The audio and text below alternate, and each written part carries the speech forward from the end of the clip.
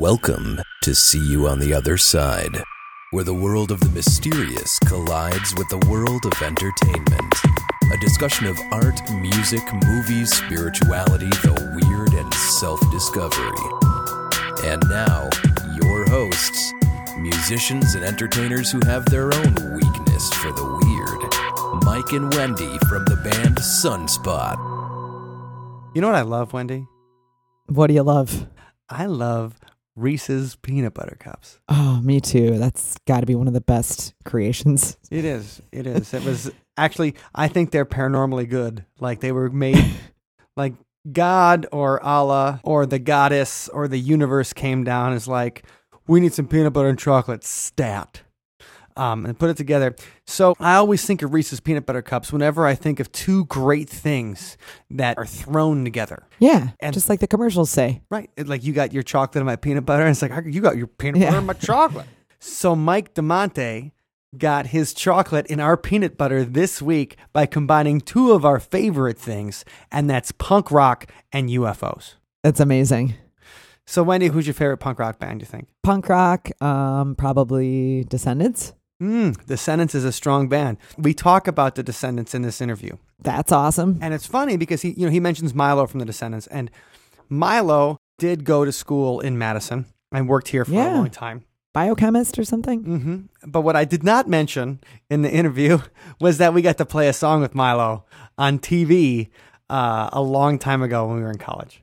So long ago. So when he was talking about it, I was like, I wanted to be like, oh my God, yeah, we rocked with Milo. We played Hope by the Descendants. But I didn't say that. But I did say, what a big fan of the Descendants that I am. And I know that you are.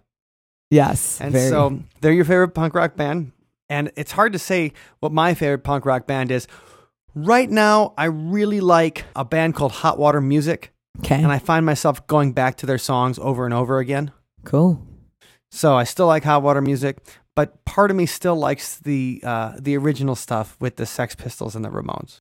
Ooh, that's always classic. Like that, I also find myself listening to that music, those 1970s punk bands, more than I find myself listening to a lot of other stuff. Can't go wrong with them. No, I know. It's just such a cliche thing when you say, what's your favorite punk band? You're like, well, I like the Sex Pistols. It's like, yeah. Anarchy in the UK. Right. Or like the Ramones, like, yeah, you just like jock jams. Nice. So anyway, but I find myself listening to 70s stuff, but I do find myself listening to a lot of Bad Religion at the same time. Oh, I love that band too. Yeah. Good call. So I still have some of that 90s alternative punk life still in me left. What's your favorite UFO, Mike? My favorite UFO? Probably the Billy Meyer UFO that you see on the X-Files I Want to Believe poster. The classic. And because Billy Meyer he lived in Switzerland, and he was his photographer that said that he got these amazing pictures of UFOs. And they are good pictures. Like, I think Billy Meyer was an artist, but I also think he was a complete fraud.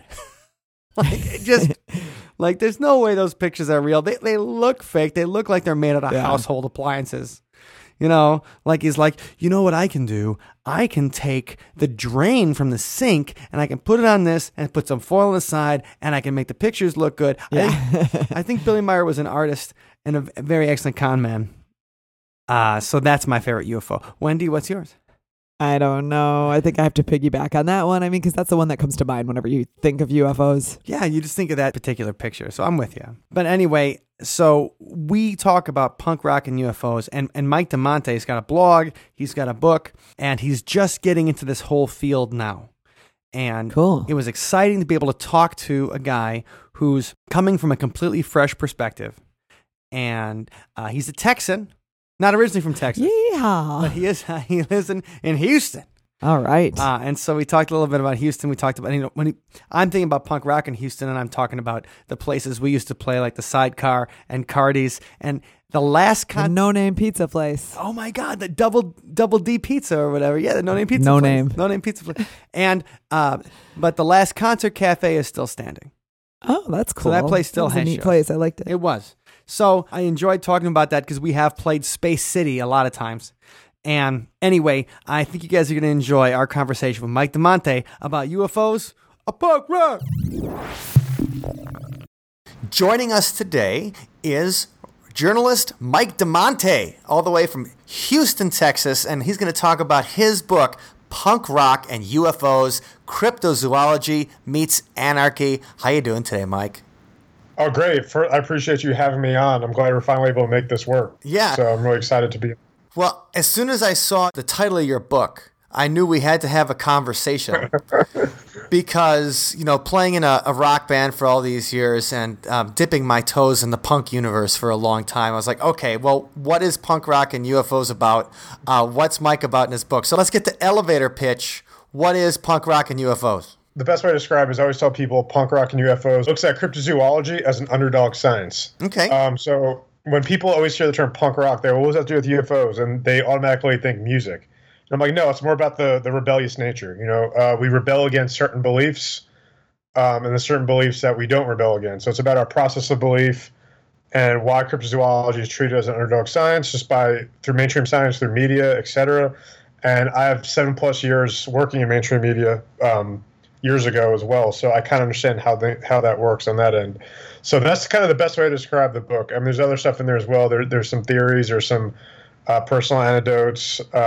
But yeah, the best way to describe it is cryptozoology as an underdog science. Okay. Well, that's pretty cool. So, when people are into unusual things like we are, there's usually some kind of story that got them into it in the first place. So where you originally? So right now you're in Houston, the lovely Gulf City of Houston, Texas, and I'm headed to a Gulf City on Sunday. We're going back to New Orleans to enjoy that.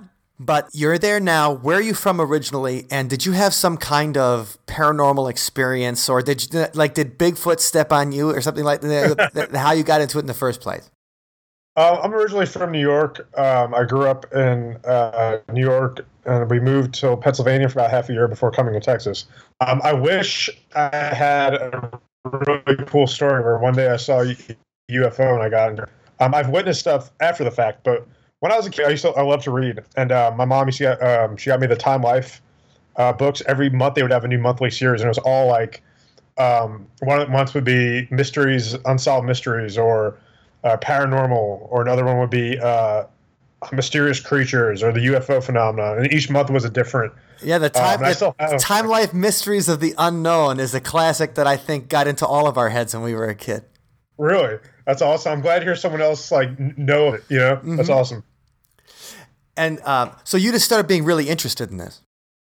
Just as a kid, it was just something that really fascinated me. And it was always just something kind of like I always liked. Every time I go to the library, I try to find a book like that. Anytime there was something on TV, I would always be fascinated by it. But my interest has really peaked, I would say, over the past couple of years. And last summer, I just once I started writing the book, it just really took off. And once the book came out, my interest really peaked. And I almost feel like at times, even though I have a lot of experience in journalism and I've been, following this stuff forever, I still feel almost like, a rookie in the field, if that makes any sense. Just because, like I say, even though, I've read a lot, I've followed it my whole life, this is just, my first year actively pursuing writing about it. Because previously, I was at the Houston Chronicle for years as a writer, web producer. I did some reporting and writing, covered the music scene here, nationally and locally. And I've covered some sports teams here, some games, every once in a while, some hockey games, but never really covering the topic of cryptozoology and UFOs and paranormal stuff.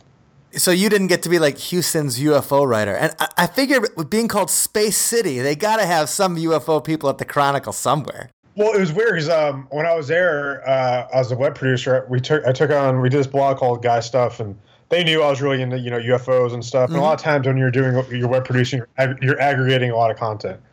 And I remember I tweeted something one day about, our space reporter, our science and space reporter tweeted something about how there's a poll that majority of Americans believe in Bigfoot, and he kind of made some snarky comment towards that. We started going at it on Twitter, just friendly, because we work in the same place. And one of our bosses saw it and thought, hey, let's do something with this. So we actually debated on what was it called? Back in it was Google Hangout, I think, or oh yeah. For some reason we didn't just video, and upload it. And we tried to do a lot of a Google Hangout, and it was kind of a mess just because we had to reshoot it and it kept crashing. But the actual debate was really fun. That's the magic of Google Hangouts, is that it was free, but it used to crash like every 15 minutes. Yeah. So. Yeah, I told him, like, why don't we just videotape and upload it to YouTube instead of like streaming it? Like, but whatever. But that's awesome, and it's interesting. So when you set up for a debate, and at the Milwaukee Paranormal Conference last year, there was a debate set up between a Roswell researcher and a Roswell skeptic that we have, but they're both very into the UFO field, and so they had prepared their arguments and everything. So what kind of research did you do to prepare defending the existence of our man or our woman, Bigfoot? I remember I knew he was going to, I know the guy, I know him, how he is, and, he's going to take it from a science perspective. I understood that. And I hit him with, I looked up some, facts and numbers, but my main selling point was, the previous year, I was like, they recently discovered the largest cave in the world, Brazil, that's been hiding, there for years, that was discovered. So I was like, you mean to tell me that something that large can go unnoticed? Of course there's species. We discover new species all the time. My whole argument was you can't discount something. I mean, there's years of whether it's folklore or whatever you want to call it. There's record of sightings and observations, and and one of the arguments was, well, how come we don't have video? I mean, there's plenty of video clips, but I mean, one of the things I argue too is, how many people, if they witness Bigfoot, you think they're going to go up to him and just like, right? Hey, hi, can I take a picture of you? Let's get a selfie with Bigfoot. Or try to kill it. Like, yeah, exactly. Yeah.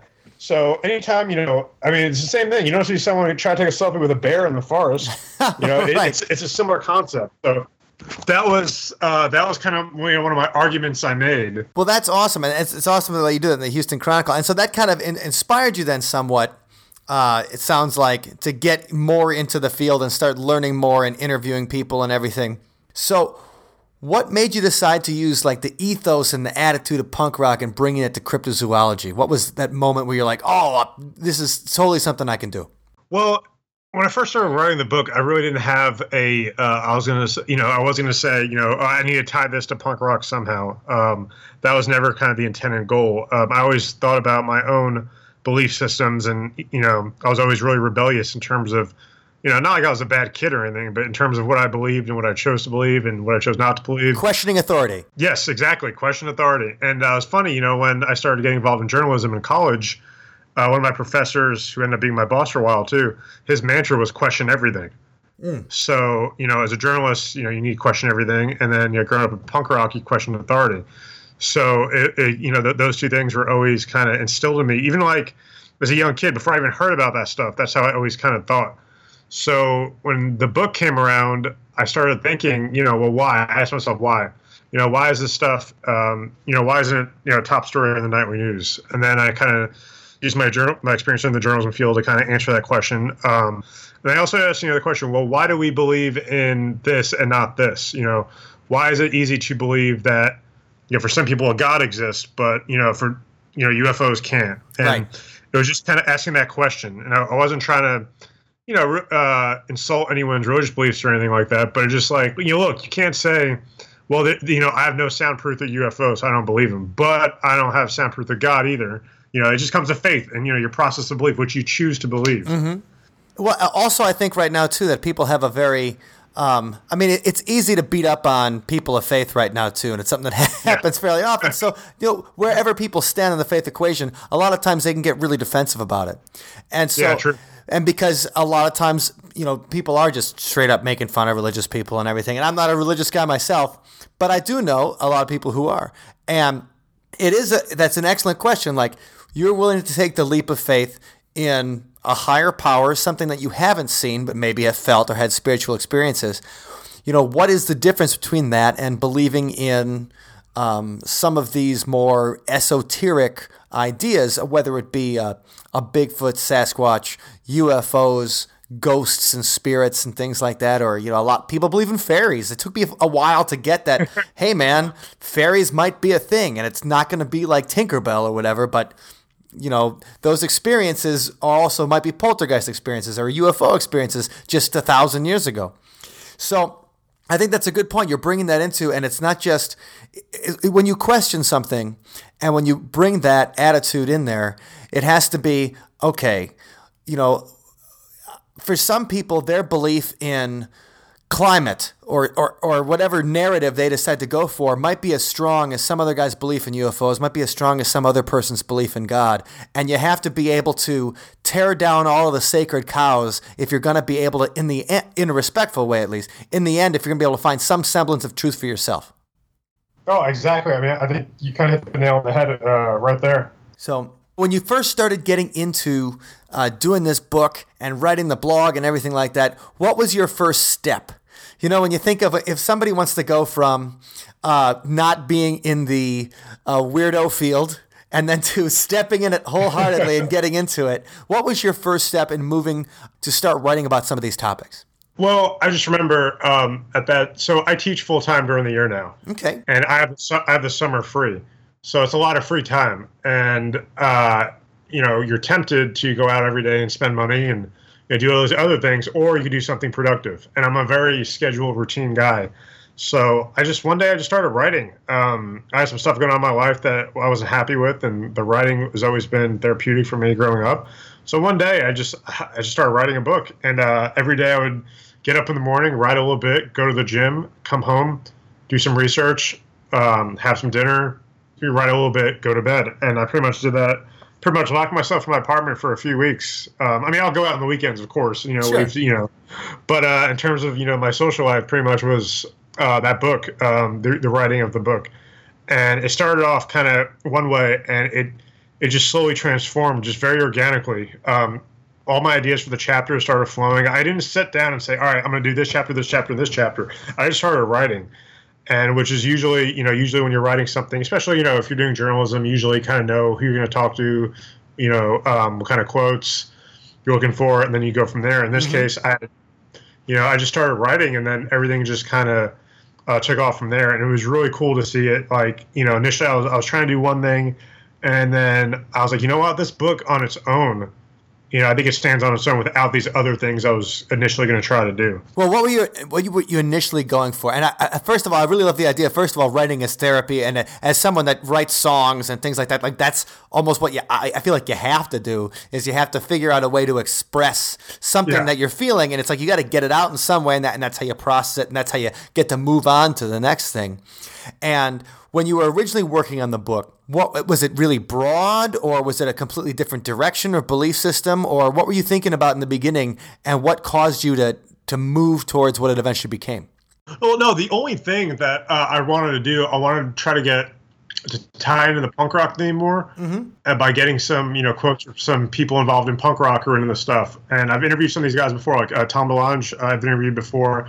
It was always about music, though. I never talked to him about this stuff, which I'm kicking myself in the butt now because he's a hard guy to get a hold of these days, for obvious reasons. Right. And then, Greg Graffin from Bad Religion, Milo from The Descendants, who's a physicist. So it's, you have all these people in punk rock who I think would have made some good contributions to it. But as I was writing, I was like, the rebellious nature of the, our process of belief and all these other themes I was exploring. I'm like, that's punk rock enough. I don't need to have these quotes from, these people involved in punk rock world. It would have made it cool, but I was like, ultimately, I was like, I think the book stood on its own without those. Sure. Well, and that's a cool thing. I mean, Tom DeLonge especially, and I'm interested in if you've read his Secret Machines or you've been following a lot of what he's doing. And, I get some people that I talk to, and okay, for those of you guys out there who aren't maybe familiar with Tom DeLonge, he was one of the guitar players and lead singer, one of the lead singers in Blink-182,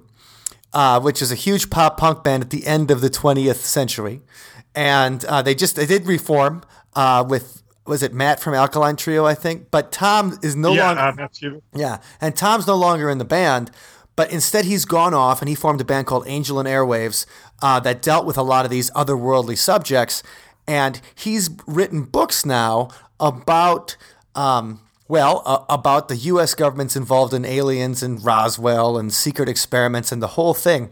And so this is a famous punk rock guy that has now moved on to being fully into the world of UFOs and weirdness. And as someone who's followed him, I was just wondering, I have people thinking that he's like being used by the CIA to spread misinformation, and other people think that he's finally getting at the truth. Where do you see him in this?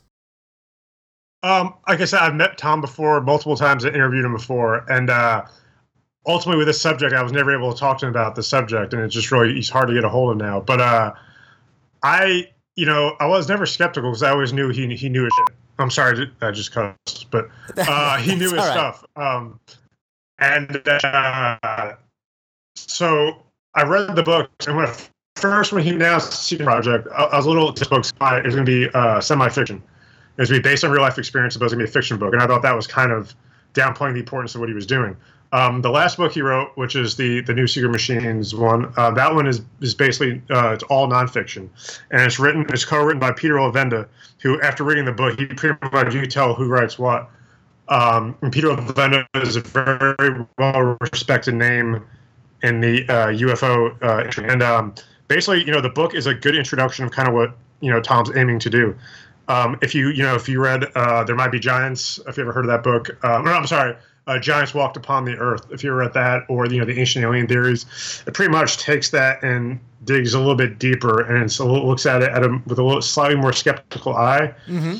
And there's something called the theory of the cargo cult, which a lot basically, if you think about any culture, right, that doesn't have any prior experience, so you're on an island, you don't know what a plane is. Then you see a plane for the first time. You don't know what a plane is, so you associate that with, a flying demon or a god. Right. So the whole book kind of looks at cargo culture. And Tom's promised a lot of things, and the book really doesn't cash in on all of them, but it teases to a lot of stuff. Like one of the things that really stood out in that book is Tom's talking about, he's talking with a high-ranking official in the military, and one of the things they told him was dig deeper in terms of Greek mythology and Greek alphabet, which I thought was extremely fascinating. So I'm hoping the next two books will reveal a little bit more of what he's learned. That's an interesting thought too. I hadn't heard that yet, but the Mount Olympus aliens, I guess, is what we're going to be working with. And I think it's really interesting though, like that he really has made it his mission now into like exposing or whatever, conspiracies and things. And of course he got into, he was part of the election last year when his email to John Podesta, shows up in the WikiLeaks, and you're like, because John Podesta, okay, so if you guys don't know out there in podcast land, John Podesta was Bill Clinton's former chief of staff, and he was Hillary Clinton's campaign manager. And he's a huge X-Files fan. And you figure that a guy like John Podesta, right, who has access to the most powerful people on the planet, would have clued him in on the UFO thing, right? Mm. But it seems like that he's still looking, or he's still really interested. And Tom DeLonge emailed him, and it really was a funny thing last year in the middle of all the election kerfluffle, and Donald Trump and reality TV, and Tom DeLonge from Blink-182 shows up, and you're like, oh man, this is a circus now. That's funny. Well, John Podesta has always also been highly interested in the subject of UFOs. I never knew he was an X-Files fan. I just knew, the real study of UFOs he was really into. And there's a lot of other high-ranking government officials that have came out through the years. Paul Hellyer, I think I should pronounce his name. He's a former Canadian official. He straight up said, yes, he says, yes, they exist. They've been here. There's multiple races that visit the Earth. And he said stuff that a lot of other people have said. Like, Tom DeLonge has even and other people have hinted at this idea that there's a war going on in the universe, and some people have been saying that for years, that there's been wars going on in the universe just through different species, and if you go back to some of the studies of other religions like Hinduism, and it makes note to that, and a lot of it's saying a lot of these wars were fought on our Earth. Years ago, like some of the things that are described, the way they look, how they move. These people had no prior knowledge of aviation or anything, and to hear about these bell-shaped objects shooting fire at each other in the sky, reading that in historical and religious texts is, that enough is reason to think, maybe there's something here. Absolutely. Well, the Ancient Aliens and Eric von Daniken and the Chariots of the Gods and that stuff is great. So I haven't had a chance to read Secret Machines yet, so it's on my list, and I know I got to spend time, and I got to spend more time with Tom DeLonge and figure out if figure out how crazy he is, because it might just be crazy enough to be real. You know, one person you mentioned that we always love here, because he went to school in Madison for a long time, is Milo from The Descendants. He did? Yes. And wow, I know Greg Graffin's from Wisconsin originally too. Mm-hmm. And so he's not from Wisconsin, but he was here at university for a long time.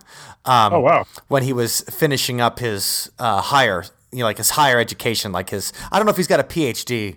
I think he does, and he, for the record, he believes in UFOs. I interviewed him at Sound by Sound Festival in Austin in October, I think it was, or no, it was a few months ago.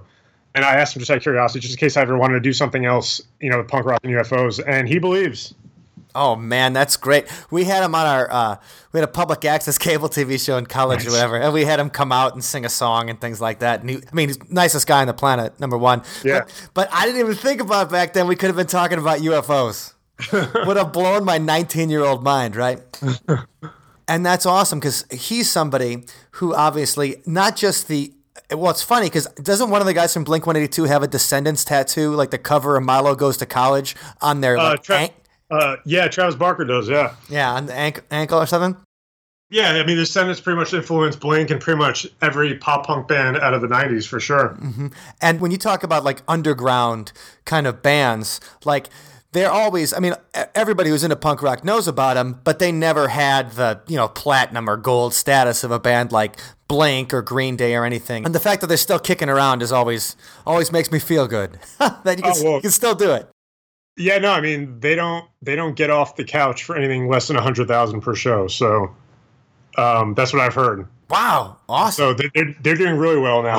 Yeah, they turned it all around. Okay. Yeah. Well, their songs are so great, and I could fanboy about those bands all the time. But same here. Okay, so let's get back to what you were talking about a little bit when you were talking about how the shape of your book kind of came out and the shape of your research came out. So when you came into, you're thinking less about punk rock as getting quotes from just guys who were in bands and that and musicians, and more about, finding ways to question authority and everything.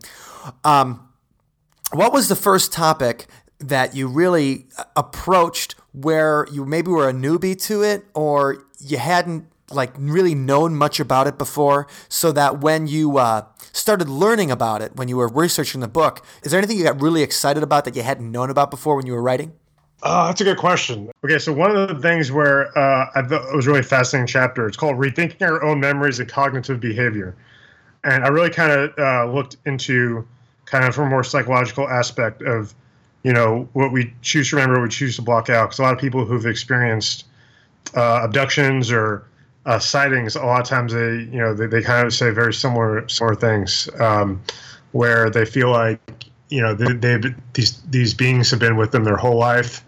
A lot of times through hypnosis, other methods, you're able to learn more, about these gaps lost in time that are unanswered. So it's kind of about you ever have that dream where you felt real? Oh yeah. It wasn't, yeah. So that's another thing I kind of looked into as well, as how memories are how we some certain memories are repressed due to traumas or any emotional memory, and a lot of that comes from reading Communion by Willie Schreiber. When I read that, that's probably one of the first UFO books I read.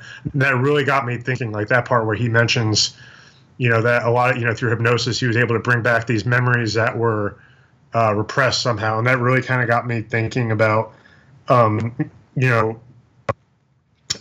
own what we choose to remember in our own consciousness. And I have a whole chapter in the book about that. How old were you when you read Communion the first time? Oh yeah, so I was probably in college, or no, I was just out of college, which is weird because even though that's one of my favorite books, I read it late.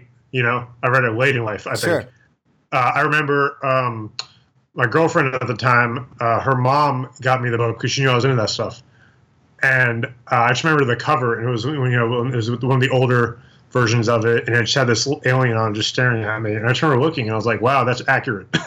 Right. It just looked really there's something about it that looked really cool, and I just remember I could not put that book down. And I lost my original version, and I've of course replaced it. Mm-hmm. But when I replaced it a couple of summers ago, I reread it again, and I think that kind of helped me inspire me to write my own book as well. Just because sometimes when you read something or a movie or hear a song and it's been a while, you're like, oh yeah, I really like that. But then when you actually revisit it, like it brings back a lot of good feelings. And when I revisit that book, I was just kind of like, oh shit, like why did I forget about how great this book was? So that really kind of got the gears turning. Yeah, and it works on separate levels. I think that one of the reasons that it was such a big hit, especially because, we always, when we talk about communion on the show, we're always talking about how no work made more popular the idea of the almond-shaped gray aliens than the cover of Communion being on every grocery store checkout line in the country. Yeah, and the fact that it was so successful too. And I remember myself, it blew my mind. I had a sleep paralysis experience like within a week of reading it. It freaked me out. That's awesome. I knew what it was. I knew it wasn't aliens. But I like 12 years old, and I'm sitting there thinking that when I see like lights backing up into the driveway and it's against my bedroom wall, that they're here. And blew my mind as a kid. But I think we talk about that book, and you talk about the idea of the repressed memories. And like he sees the owl, and the owl is like the animal that breaks out. He starts remembering things once he sees that the owl. That's an area of research, and also I think an area of the world that we're talking about that just isn't explored enough. The idea that your memories might not be real, that you could be repressing things, or that somebody's repressing those things for you. Exactly. I think that's absolutely fascinating. That's a good point. That's someone or something else or is repressing them, because there's so much of our mind and how it works that we don't know. Well, in your research, now this is something I was thinking about actually yesterday when I was working on our previous episode of the show. I was looking over. Kurt Russell was interviewed a couple weeks ago when he's promoting Guardians of the Galaxy 2, and he talks about being he was flying his plane to drop his son off in Phoenix. And he was the pilot that reported the Phoenix lights. Really? I knew he cited something, but I never read further into it. Wow, that's fascinating. He just did the first interview about it or whatever a couple weeks ago on the BBC. And you're like, oh my God, Kurt Russell, awesome. But what I thought was interesting was that he goes, I didn't even think about it again. And then I saw Goldie Hawn, his girlfriend or his companion. She's watching a TV show on UFOs, and they talk about the Phoenix lights. And he walks in the room and he goes, "Oh yeah, I saw those." And he thought it was weird that he did not think about it again from the first time he saw it till he saw that TV show years later. Wow. Yes, something that big. Wow. Right. So I completely just I just don't think about it again. And, if I saw a UFO, I'd be telling this. I saw whatever. I've seen a few weird things in my life, and I have no explanation for them. But I tell those stories 1,000 times. Yeah, exactly. Especially something that big and, well known. Right. So when you were talking about the repressive memories, he said that what he thought was the weirdest thing was that he'd never thought of it again, and it never even occurred to him. And I was just wondering, in your research, did you find where they were forced to forget? It wasn't just their mind kind of hiding a trauma, but maybe abductions or sightings or anything like that. They were kind of, it seemed like they were influenced by something outside of themselves to forget. Well, in my research, a lot of it was like the book asks a lot of questions rather than it gives answers. So I spoke to a few people, not people who were abducted, people who just witnessed stuff. And there's no really repressed memories or anything like that. But One thing I found fascinating was in my own research, I was just so involved, buried in, pretty much, the topic. I remember one night I was trying to sleep, and I felt, there's a whole book about, about dreams and, different stages of sleep and how that affects us. And I think I was in like the REM stage of sleep, and I felt like there was a presence in my apartment, and I was terrified. I keep telling myself, no, I'm not ready. And it felt like there's like aliens here. And the more I thought about it, I'm like, did that really happen? Or is it the fact that I've been reading and watching this stuff 24/7 and it's on my mind, So that was, a big revelation for me when I was working on the book. It's like, I knew they weren't. There's nothing here. I remember, that I woke up, kind of spooked. I looked around my apartment, but I was just like, wow, like I said, I buried myself in this material so much it overtook, kind of my thoughts and my subconsciousness, where I actually felt like one night like there's an alien presence, which is kind of crazy, but I thought that was kind of fascinating. Yeah, well, you start getting into it so much that are you paranoid, or do the aliens know what you're doing? Yeah, that's funny. So as you were working on the book, how did you find people to interview? I always wonder about this. We haven't worked on a book yet. We mostly just, I find people who I think look interesting, and Wendy, my co-host, and I, and my sister Allison, we all look in and we all look for interesting people we know or we've heard of. We read their books, and we try to, bring them on the show and talk to them. But we haven't searched out, put up a classified ad, have you felt the anal probe kind of thing? Well, there's very few people I actually interviewed for the book, and a lot those are bonus chapters too. Those are just some very fascinating sightings that I wanted to feature just as bonus. But there's people I've talked to after the fact, and that I just launched the website punkrockandufos.com a couple months ago, and the goal of that website is to kind of be a cryptozoology site that also blends culture as well. And I always tell people, think Maxim, but not objectifying. Right. So people I've sought out to interview have all been, there's something cool about them. Someone who I became internet friends with, a guy named Brian Sprague. He's an author. Oh yeah, no, he's been on our show before. He's a great guy. Oh yeah, he's great. He's awesome, and he's someone who I think he was the first feature I did was on him. The first story I did a review of Secret Machines. The first feature I did was on Ryan, just because he's somebody he's a young person in the field. And he has so much great energy, and I loved his book. So he's the first person I want to feature. And recently, I got Erin Ryder from Destination Truth. Oh yeah, I read that. That was a good interview. Oh, thank you. And yeah, she was amazing. She was super gung ho to help out, and so I'm kind of thinking I already have a bunch of ideas that what I want to do next, and it's still going to be rooted in traditional journalism, but I kind of want to do stories that blend cryptozoology and culture as well. There's a friend of mine used to be on that show Face Off, where they do monster makeup. Oh yeah, that was a great sci-fi show. Yeah, and she did a Sasquatch and a few aliens, and I was like, look, that'd be maybe a cool feature just to see what you use for reference and as well. So those are some other the ideas I'm playing with to do with the website. Eventually, I wanted to get big enough where I could interview some other people as well. But everyone I've reached out to has been really cool, and really supportive. So it's kind of cool to have that outlet to kind of still do something cryptozoology related. But now I have a website and I have an outlet for it as well, as opposed to just putting out another book. Right, and I think the websites are fun too, because it lets you constantly keep putting stuff out there every day. If you know, it's somebody who's in the field who's constantly writing is Nick Redfern. Yeah, and Nick's a Texas guy too. He's up in Dallas, and he's not. I mean, he's not a Texas guy. He's an English guy, but yeah, I was gonna say, he has an accent. But he lives in Dallas. Yeah. But the thing is, he's always writing stuff in between books. So I feel like I'm reading something new from Nick Redfern, at least 1 or 2 books a year, and if not, 1 or 2 articles a month. And keeping yourself completely enmeshed in that is a great way to, I think, get further in the field faster. And having a book starting out is great too, because then you got something to do when you go to conferences. Yeah, for sure. I still feel like I'm getting my feet wet in this field. So it's really cool to the people I've talked to so far, and people who want to put me in contact with other people have been, fans of the book or fans of the website. And for me, that's I kind of geek out over that. It's kind of cool, just because when I was covering music at the Chronicle, every once in a while someone come up to me and be like, "Oh, I read your blog you do for them," or "I read that story." I'm like, "Oh wow, that's really cool." I always thought that was, it was always a pleasant surprise when you hear stuff like that. So for me to kind of jump in this field, as a relatively new name, I kind of want to make a bigger name, of course.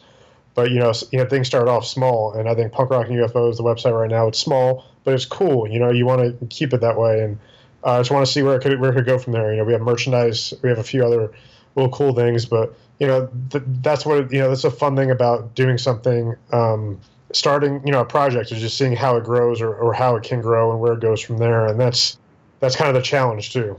And what kind of directions you find? So one thing, when you were doing your research and working on the book, was there anything in particular that you were like, I'm sure that this was true? Or was there a truism in your head or something that you believed that as you wrote the book, it kind of twisted you around and you're like, oh man, I totally believed in that. And no way is that, I mean, that's total crap. Or the opposite where you thought something was total crap. And then by the end of it, you're like, hey, take me to church. Well, when I was researching, I was able to come up with some theories I never had before. I was reading, I forgot exactly how I came across this, but there's a doctor, I forgot his name, I think Robert Lanza maybe, and he was one of the most well-known doctors in New York and most respected in his field, and he has this theory that our consciousness, it goes with us when we die. Our soul, quote-unquote soul, is really our consciousness.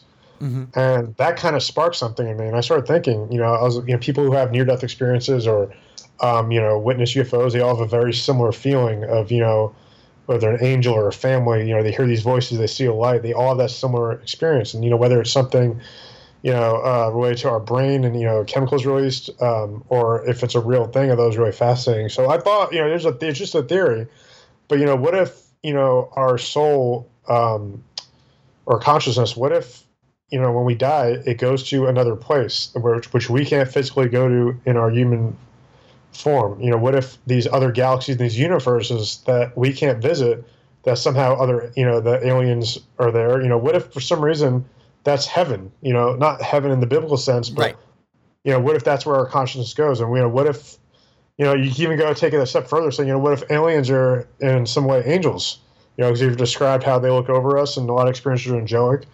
And I know on the surface that sounds kind of weird or crazy, but like I said, it's just a theory. Well, that's Willie Strieber in his third book, I believe. I think the third book is Transformation. He kind of brings that into it as well, as aliens as shepherds for our consciousness to move to the other side. So where I thought you were going with this, and I've read this before, is that what people are happening in near-death experiences, or the bliss they feel sometimes when they get really close to death, is the same thing that when people take GHB. Yes, I mentioned that in the book too. And so that you get that, your brain is flooded with these chemicals that give you this pleasant experience instead of a terrifying experience right before you die. And somehow that these get released in people sometimes, either when they're, high on GHB, or it could be just a random, chemical release, or in a very stressful situation or a near-death experience. And so what's happening is that you're not necessarily having a real experience. You're just having a psychedelic experience that's created by your own brain. But at the same time, I like that better than, if you look at the strict atheist interpretation. It's like, well, what happens when you die? Well, that's it. It just goes to black, or you go to or the Egyptian or the Hebraic or anything like that. No, what's going to happen is you're going to go up before somebody, and that person is going to judge you. It's like, oh my God, all my life I've been worried about people are going to judge me, and they're just going to do it. But then the idea that no, your body actually makes it pleasant when you're on your way out. I was always like, oh. That's kind of a nice thing. But what if those chemicals are important in helping our consciousness move? And we get a glimpse of that when we're, doing psychedelics or something. But like those chemicals are like what is the trigger for moving to the next level. And wow, that's fascinating. Yeah, that's fascinating too. So that's kind of where I thought you were going. But I mean, I love the idea that, maybe that's, since you can't travel, like physics says right now, you can't travel faster than the speed of light. Mm-hmm. Maybe there's some wavelength or some level where, well, since consciousness doesn't have physicality, it can travel and it's going wherever the aliens go. And that might be somewhere, well, more pleasant. Yeah, for sure. Or more pleasant than Wisconsin in winter, at least. At least or I would Houston, hope. Or Houston all year. It gets hot. It does get hot down there. Awesome. So when you're working on the book, like for people who might be interested in picking it up and learning more, what are all the topics that you hit in punk rock and UFOs? All right, so we start off with introduction to the unknown. I'm sorry. That's basically how I got interested in the topic, and a little bit about my history. Talks about argumentative reality in terms of what we, choose to, where we choose to believe, and why we argue some things as constants, right? And while other things, why we have to be the one to kind of push and navigate what is real, what isn't, and want to investigate. How we have to kind of, that's kind of the call to action in the book. We need to be the ones who research this stuff because it's not going to fall in our lap. Give me a quick example of that. Let me actually just read. Maybe I can read a little passage if that's cool. Please do. Let's see. All right, here we go. There are realities out there that aren't accepted by some and aren't mainstream. There are realities and universes beyond our scope of discovery and comprehension. Just thinking about the vast possibilities as an escape from ourselves and the vanilla world we live in. Why can't we dream about the wonders of science, the undiscovered frontier of space, the depths of the oceans, and ultimately the depths of our own soul and cognition? So why can't we dream a little? Why can't we hope for more than just what the government discloses and what the nightly news broadcasts? Why can't we dig deeper and want to dig deeper? And that last line, and want to dig deeper, is a thing. I think there's not enough people who care enough to want to know the truths about the universe or their own life or anything. That's a really great, I love that idea that like the digging deeper and also what separates us as maybe a species or as sentient or all those kind of things, because we're worried about, like we're sitting here talking about, well, what happens like when the GHB flies into our brain when we die? The fact that we wonder about those things or we wonder what's on the surface of the ocean, even though we can't physically live there without technological help, or space, the same thing, like what's out there, what happens? And that seems, so I like that. So argumentative reality is almost, that's part of the human condition, that we have to figure out the world. Like that seems to be our evolutionary, I hate to say destiny or anything, but it seems to be part of our evolutionary purpose to question and see what's out there. Yeah, I definitely think that's definitely, like you said, part of the process, but I don't think we do it enough just because, our priorities as I would say as humans are off. We argue, we fight about the wrong stuff. We're easily distracted. We're pacified by pop culture and other things. We stab people over pieces of paper. Yeah, exactly. We go to war over rocks. We kill each other over rocks and land, and it's just crazy how we need an alien intervention if that was ever to happen. We need it. I hope they come down before we nuke, we all nuke each other to death, but right before somebody hits the button. Yeah, exactly. So keep going on the book. I just want to keep saying, like, so what people can explore and what they can learn by picking up punk rock and UFOs.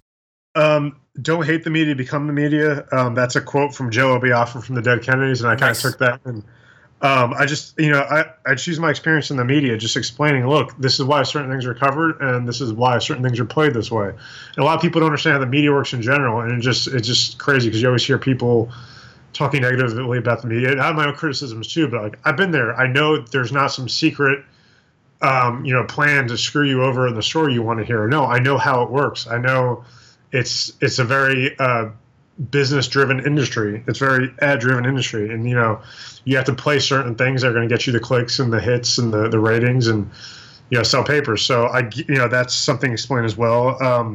I have my own theory, which we kind of discussed earlier. Vulnerability in our sleep, which we kind of touched on. Wormholes and triangles.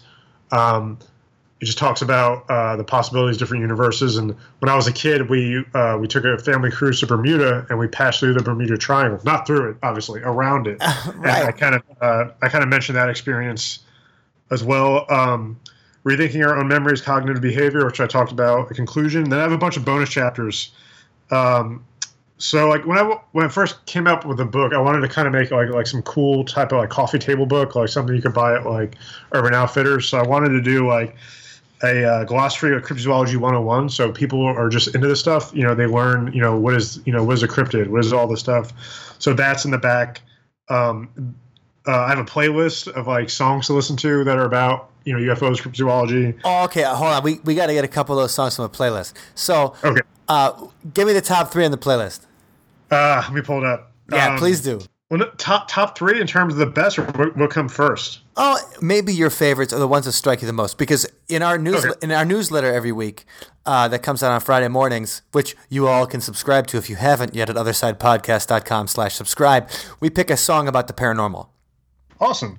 Well, for me, Aliens Exist, Blink-182. That's a classic. Obviously, it's going to be on there. I remember the first time I heard that song, I was like, wow, my favorite band is into this stuff too. Like, how cool is that? There's actually a hip hop song in here called Nas, by Nas, We're Not Alone, which is really cool. It's really cool to hear, such a smart rapper like Nas rap about that. When you hear it, it's very, like beautiful and poetic. It's not like just saying, UFOs and, it's very artistic in the way it approaches the subject of us not being alone out there. So that's something I would recommend, especially if you've never heard it before. I think that'd be great to listen to. What else is on here? And then, so this one's another one kind of out of left field. It's called The Wormhole Express by a guy named Carrie Judd. He is an indie singer-songwriter. He's a friend of mine. Now he just kind of produces. And for a while, like he was like on some like Old Navy would play his music. He never really got big. He's big in the Midwest, but I always thought he should have been big. And he has a song called The Wormhole Express, and it's just really kind of this trippy, cool like dance song. But like in a lot of his songs, he references stuff about universes and wormholes and space, and he does a really good job of if you're savvy to this stuff, you'll pick up on it in his song. One of them I put on there too. So I gave you two songs that are kind of under the radar, and one that a lot of people know of. That sounds good to me. All those songs, we'll put links to them in the show notes, othersidepodcast.com/143.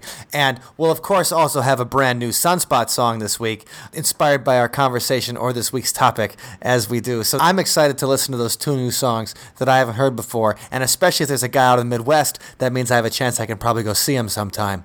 And sure. I like that, too. So you did the playlist, the Crypto 101. You said a coffee table book. So did you put a little art into it? Well, it's a good question. So I wanted to kind of be that way. It didn't quite land, the way I envisioned in terms of like a coffee table style, just because of cost and everything. But sure. The art in the book is by a tattoo artist, and I remember I knew him for years. He played in a band with some of my friends, and he tattooed me prior. And I just remember going through his flash art, and he does so much cool UFO designs. And the cover of the book is actually one of his tattoos. And I just remember thinking, I was like, you know what? I have all this art that's already done. He doesn't have to come out of commission or anything. And I asked him, I was like, hey, because he's a big fan of the subject too. And he was down. I mean, I paid him some money, to be able to use it, but sure. I didn't have to commission any new art. So it ended up being really cost effective. And just this stuff is really cool and creative. If you go through, there's just a few pictures in the book, but they're his artwork. His name is Alex Satina. Okay, and we'll have the cover and a link to the book and stuff like that in the show notes. And what I love there is that we were just talking. We talk about the punk rock ethos, which really is DIY, and a lot of punk.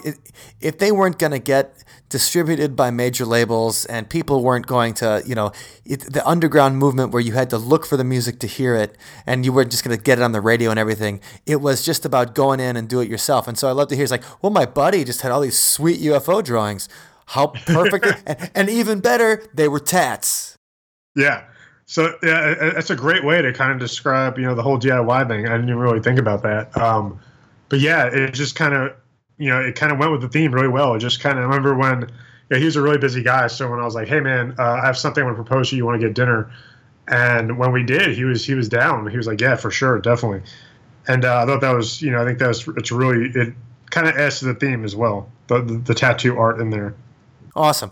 So what's next for punk rock and UFOs? You got the book out that people can check out. You got a blog that they can check out. What's the next kind of topic that you're looking to explore and delve into where you think you can make a good impact? So over spring break, because like I said, I teach. Right. This is a very, very similar situation where I had some stuff going on. I don't know, like a bad breakup, and I just needed a distraction. So I just started writing. Oh, yeah. And I wrote a fiction book. I wrote a book about Bigfoot, a fictional story about Bigfoot that is just 3 chapters away. I just have to add some, bonus stuff. And I'm going to start shopping it. The goal is this summer. I have to try to get that published. I've talked to a few people about it, but I just really need to hit the ground running and try to, I want to use a different publisher this time. And because I feel like punk rock and UFOs never, a lot of the recognition I got from it was basically just word of mouth or just sure. My promotion. Stuff you did yourself. Yeah, exactly. And I mean, it's just fascinating, just the power of like people don't understand. Like I had two people, like legit production companies, find me, interview me about possibly hosting a show, and none of it ever materialized in anything. But just that opportunity, just from having a book with like a catchy title, I guess. And these people actually like looked me up and like found out more about me, looked at my Twitter, and they're like, "You'd be perfect for this." And I was like, "Wow!" Like, so the obviously, the publishing world opens up opportunities as well. Awesome. So I have other books, some fiction, nonfiction ideas. Some things are almost done as well that I really need to kind of work on as well this summer. But I'd love to keep continuing writing about this topic and possibly doing another book, nonfiction book geared towards cryptozoology one day. Well, just to tease everybody, are you allowed, or is it okay to tease the working title of your Bigfoot book? Oh, I don't have they're awful. We're not gonna judge you. Well, the one that okay, so the one that I go back to, but it's so cheesy. No sweat. It's called Finding Bigfoot and Myself. And it sounds like some cheesy self-help book, like Oprah. But I don't know. I think that's a cool, and you're also using the value of the Finding Bigfoot name itself. Yeah, it's true, and it's like every time I read, I'm like, God, that's so corny. But it's like it goes with the book, and I'm like, I have some other ideas I'm kicking around, and none of them are really good. So that's probably the working title right now, and I kind of call it that. I think it's just kind of funny because it just said, but when you read the book, you kind of get it. Sure. Kind of kind of goes with it, but I kind of cringe at it. There's some things where it's not bad, but I'm just like, it's kind of corny, and it's like, are people gonna take this seriously? But I didn't think people were gonna take punk rock and UFOs seriously. But just the fact that the title is such a conversation starter has done me wonders. Because I think if I just named the book, I don't know, cryptozoology and stuff or whatever, I don't think it would garner the attention it did. So I think having a interesting title is key. So I think I have to go back to the drawing board with the Bigfoot fiction book.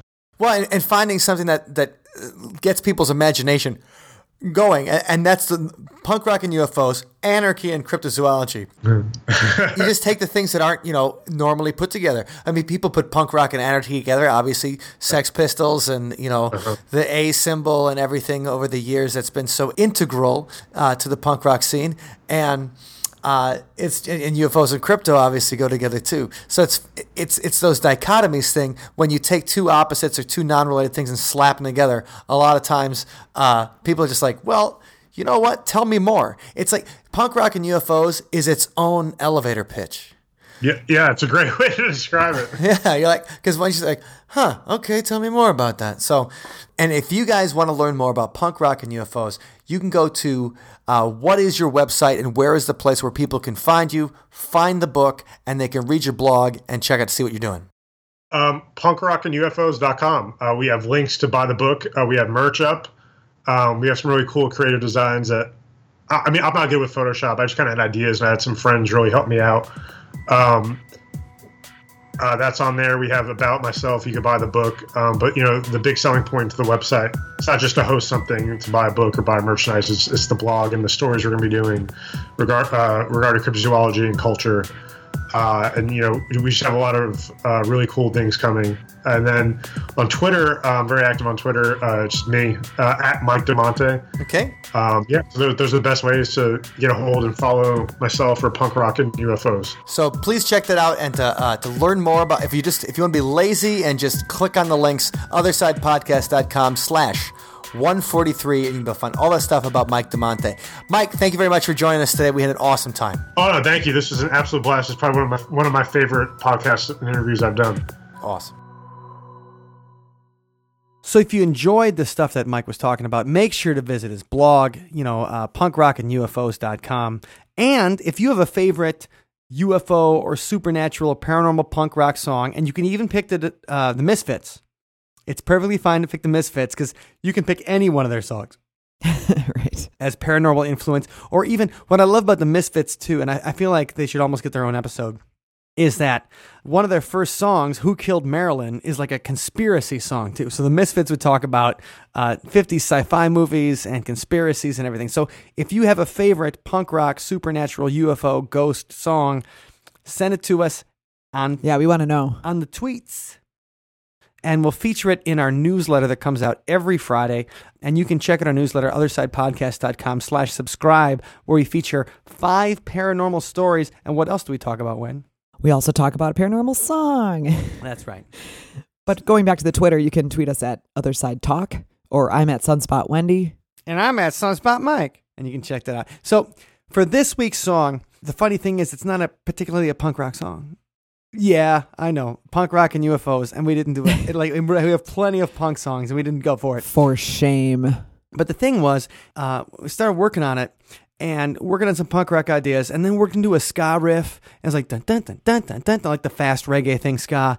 And then the song just kind of developed from there, and then it didn't feel like it should be a punk rock song. Sometimes that happens. The song takes on its own life. Yeah. So this particular song was inspired by just the idea of punk rock and UFOs, and talking to Mike, and the idea that we were going to talk to Mike, and it was supposed to be a hardcore punk song, and it ended up being kind of a acoustic ska-ish-y song. And this one is called Stories in the Dark.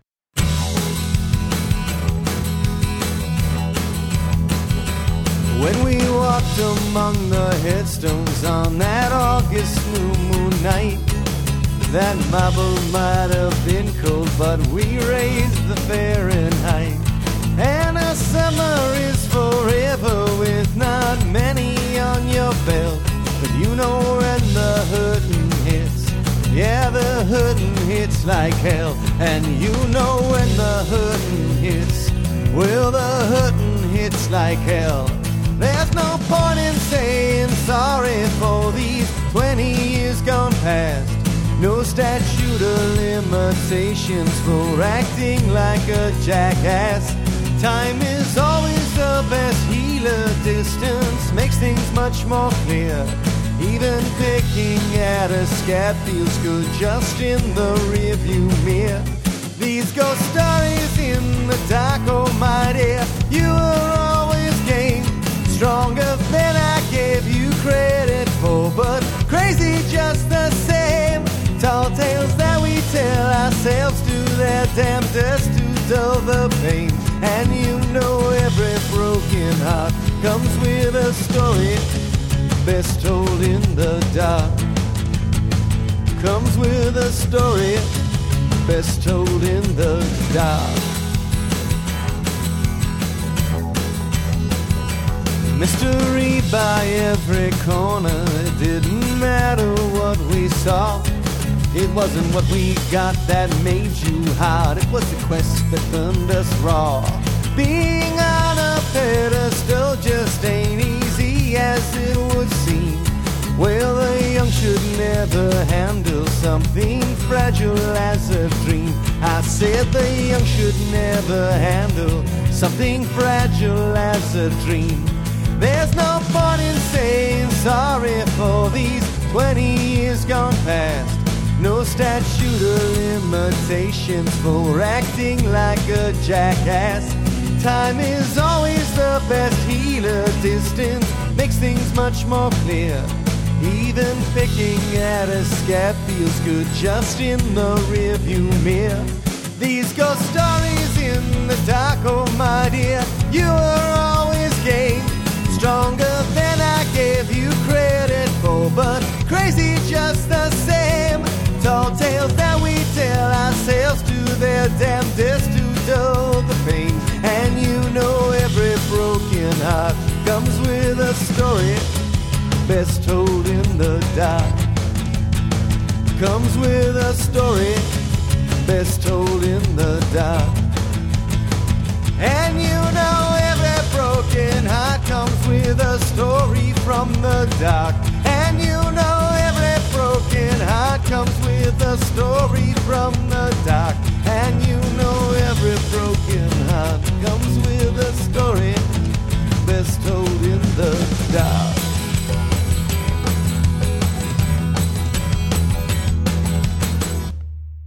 Thank you for listening to today's episode. You can find us online at OthersidePodcast.com. Until next time, see you on the other side. But we're not done yet. Wait, we're not done yet. I'm already packing up. What's going on? No, Mike. Something very important we have to do. And what's that? We have to thank our fabulous Patreon supporters. Oh my God, the greatest people in the world. How could I almost forget about them? I never forget about you. You are always in my heart. Thank you to everyone who's subscribed to our Patreon. And they did that at OthersidePodcast.com/donate. And a special shout out goes to Dr. Ned. Doc. Thanks for pledging at a level where you get a shout out every episode. We've got our hangout coming up on May 25th, and we're looking forward to catching up with all you. And if anybody else wants to join us, just join the Patreon community. We'd love to have you. Find that at OthersidePodcast.com/donate. And Wendy and I will see you on the other side.